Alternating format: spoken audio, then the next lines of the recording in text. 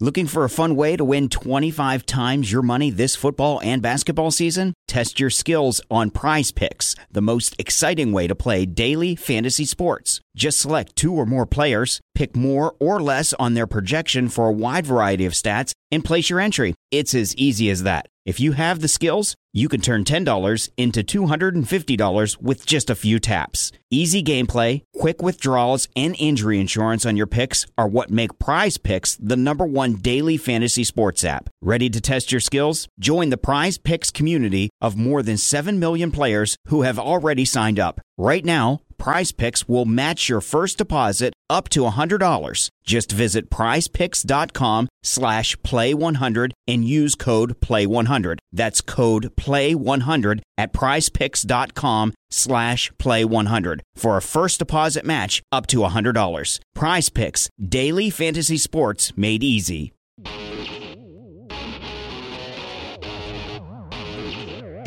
It is SNY.TV's The Juice on the Cuse podcast, covering Syracuse basketball, lacrosse, and football. Today on the Juice on the Cuse podcast on SNY.TV, we'll be talking about Boeheim's Army and a recap of ACC Kickoff. I'm Wes Cheng, and I'll be joined later by Brad Bierman, and our guest today is General Manager of Boeheim's Army, Kevin Belbey. Kevin, thanks for coming back on the program. Anytime, Wes. Thanks for having me. Sure, and Kevin, I want to get you started on this one. Obviously, a disappointing result in the basketball tournament, but how much fun was it for you to put this team together and watch them compete? Man, it was an absolute blast. I mean, I think I talked about it like last time on the show. It's a fun kind of water cooler discussion. Who would you put on your all-time Syracuse team? And I kind of had the opportunity, to make that dream a reality. Putting these guys back together.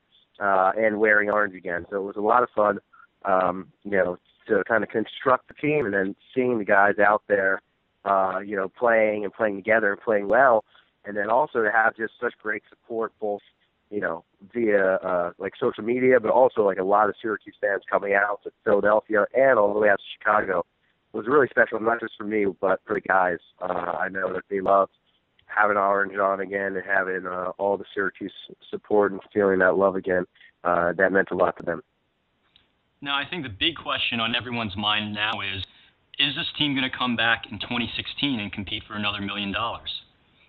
Hopefully we can come back and win it next year. I think that's the plan. I know everybody had a really great time. I mean, obviously we played well and stuff, but there's just kind of a brotherhood that goes along with those guys having all played at Syracuse. I mean, a lot of those guys didn't play together, and they still, immediately when seeing each other, it's like, they're part of a little fraternity. And I know that they had a great time. Competing for $1 million was great, but they had a great time being together and being around each other. So I think it would be very easy and wouldn't be as difficult as it was this year to get guys first interested, to bring everybody back for a second go-around. I think that they would really enjoy that. Now, you just talked about the enthusiasm you received from Syracuse fans, but what about within that brotherhood? Guys that either couldn't make the team or even Jim Boeheim himself. Did any of them reach out to you guys and kind of give you a pep talk or just talk to you about the opportunity? Yeah, I mean, we had a couple former Syracuse guys come out, which was really cool. I mean, Pearl Washington was there in Philadelphia, and he came to watch our game, so that was really – and he actually kind of volunteer assistant coached a little bit, so that was cool. And then out in Chicago, Ryan Blackwell was visiting some family out there. He came and visited and watched the games and everything, which was awesome. And then, Coach Boeheim and, his wife Julie were supporting us, every step of the way, and we're really excited. I was hoping that, we could make it to New York, which – this weekend for the Final Four and the championship, and maybe Coach could come down because, July is the busiest time of the month really for recruiting. I know they've been all over the place. But, he was watching and, reading the updates on his phone, and it was great for the guys to kind of have the support of Coach throughout this process. What's amazing in what you just said, I mean, awesome stuff, but Coach Boeheim has a phone, and he was following, presumably on Twitter. So exactly, that boggles my mind more than anything else. I'm assuming one of the kids set him up with that or something. I think he was reading the updates on Syracuse.com or something like that. I don't think he was on Twitter. Although he does have a Twitter account, I guess. So it's possible. It's possible. I know that anyone listening to this will be excited that there's at least talks about putting together a 2016 team. Is there anyone on that team that kind of said right away, hey, listen, whatever you need, if we're back next year, I'm definitely in? Do you have any commitments for that 2016 team? I didn't want to talk about it right after the loss. I know it was kind of tough for guys. But, again, I know that everybody had such a great time being together, by Musqueda, one person who already has, said, I definitely want to do this next year. I didn't ask too many of the guys yet, just kind of, I know they're still sulking a bit about the loss probably, but, hopefully sooner rather than later we can have a discussion about next year. I mean, it was about a year ago that I kind of start putting this team together. I mean, because Hakeem Warwick had played in it last year, his team lost, and right after that I kind of had the idea to, hey, why don't we do a Syracuse thing? So he was the first person I reached out to, and he said yes, I would be down for a Syracuse team. So it took almost a whole year to get to, last weekend where we were in Chicago and, just had a nail-biter loss. So, I imagine it'll be the same way. It'll be almost a year process to put this team together and get commitments from guys, but it should be a lot easier this year, with guys having gone through it. It's not as much of a fantasy anymore, saying, come play for $1 million because these guys did it and they saw that it's real. So like I said, hopefully I don't think it'll be too difficult. Kevin, I'll get you out of here on this one. I know that players have contracts and they have commitments, but if you could add any player that you weren't able to add this year just because of commitments, who do you think that would have been? That's got to be Carmelo Anthony, right? I mean, he would be a great member of Boeheim's Army. He brought SU the championship. Maybe he could bring us a TBT championship. But maybe a little more realistic. I mean, we all actually, had reached out to Wes Johnson because I knew that he was a free agent. And, it would be awesome. He would be an incredible player for this type of tournament. He was still kind of rehabbing a little bit and then just signed a one-year deal again with the Clippers. So, it would be awesome to have West.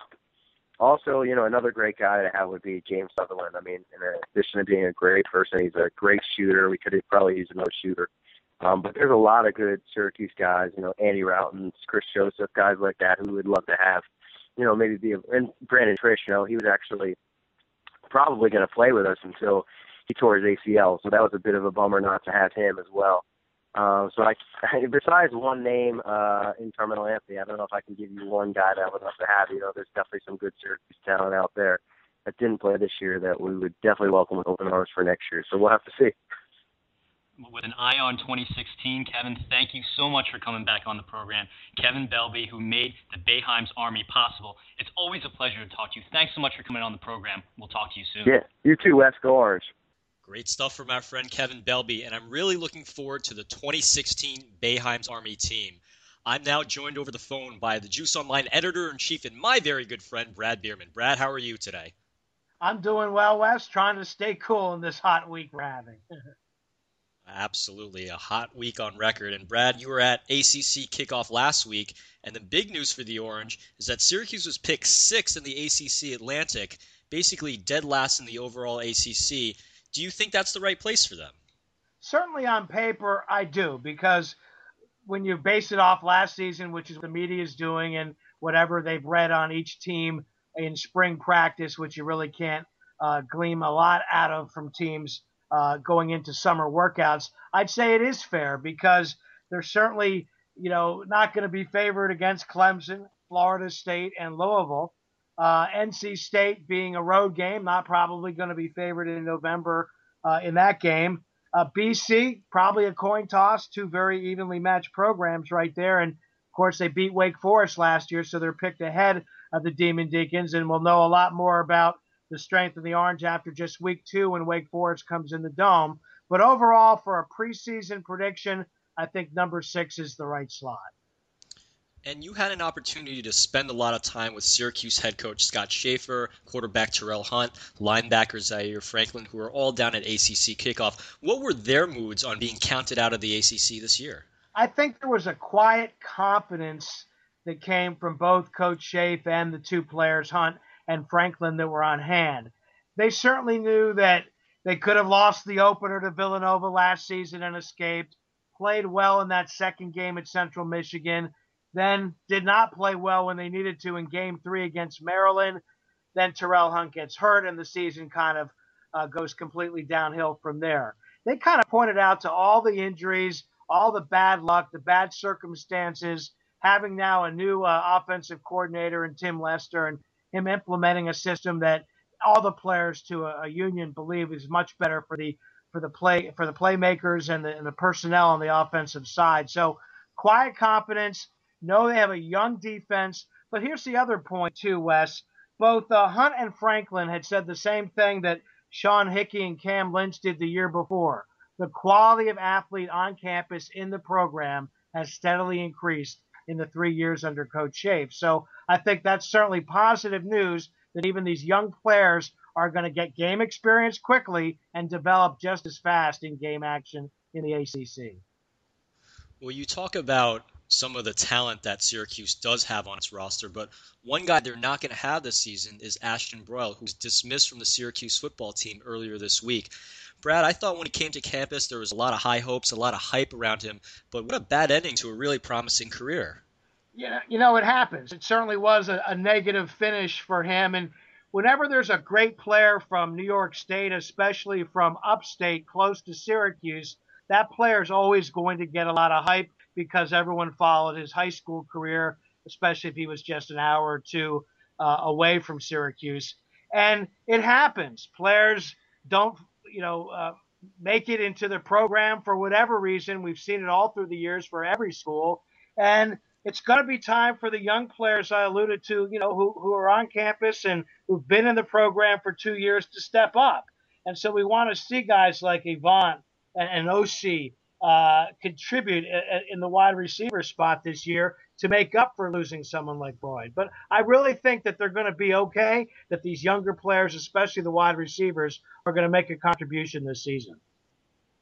And, Broyle filling also that hybrid position. And I think another guy you have to talk about is Herb Phillips, who's going to fill in, was actually listed above Broyle in the depth chart. And I'm looking forward to seeing what he can do. He had a very promising start to last year. And, Brad, there's another promising player coming in. Syracuse landing a huge commitment from defensive end Jamal Holloway, and Mo Neal is going to announce on Saturday between Syracuse and Wake Forest. Let's just say Neal chooses Syracuse. That's a very nice class headlined by Rex Culpepper, Robert Washington, Holloway, and then possibly Neal. I think it's the recruiting the Syracuse way in the 2015-16 version, where this coaching staff, going way back to Coach Mack, then to Coach Pasqualoni, not so much as Greg Robinson because he wasn't there that long. Doug Marrone built the base now for Schaefer. You identify the player early in their high school career, who's going to fit the academic profile at Syracuse, who's going to fit the off-the-field character profile of the Syracuse football player, and then have the athletic talent to back it up to compete in the ACC. And I think they've just done a marvelous job in identifying that type of player in this current recruiting cycle. And I guess in the next podcast, we'll be talking about the decision or the fallout or the benefit of Mo Neal's decision. So, Brad, we're right at the end of our show. Your closing thoughts. Well, with preseason football coming up August 9th, West, and then the opener before we know it on September 4th, under new AD Mark Coyle, I'm really interested to see how they're going to market the football team going into the season after the Fan Fest. We're still New York's college team, I presume. That's on the media guide. But really interested to see, depending how the season starts in September as well, how the athletic department is going to market not only the football program, but moving forward with the new regime and Mark Coyle in presenting itself to Orange Nation and Orange fans everywhere. Absolutely, Brad. If you look at what Darryl Gross did, I think that slogan, New York's college team, came in under him, and that was kind of his pet project. And now that he's out and Coyle's in, it's very interesting to see whether that will continue. Brad, my closing thoughts are on Syracuse center Rakeem Christmas, who was traded to the Indiana Pacers over the weekend. He signed a 4-year contract worth $4.5 million, and 2 of those years are guaranteed, so kudos to him. I think if anyone had asked you at this time last year whether Rakeem Christmas was an NBA player on the verge of getting a 2-year contract, you probably would have said probably not. Right, Brad? That's right, and now he has a big admirer in Larry Bird. Not too bad, huh? Not too bad at all. That's it for us. For Brad Bierman, this is Wes Cheng reminding you that a know-it-all is a person who knows everything except for how annoying he is. You've been listening to the Juice on the Cuse podcast on SNY.TV, and we'll see you next time. This has been the Juice on the Cuse podcast, part of the SNY.TV podcast network. You know when you're listening to a true crime story that has an unbelievable plot twist that makes you stop in your tracks? That's what our podcast, People Are the Worst, brings you with each episode. I'm Rachel. And I'm Rebecca. We're identical twins who love true crime cases that make you say, didn't see that coming, and we hate the people responsible for them. Listen to People Are the Worst now on Apple, Spotify, or wherever you get your podcasts.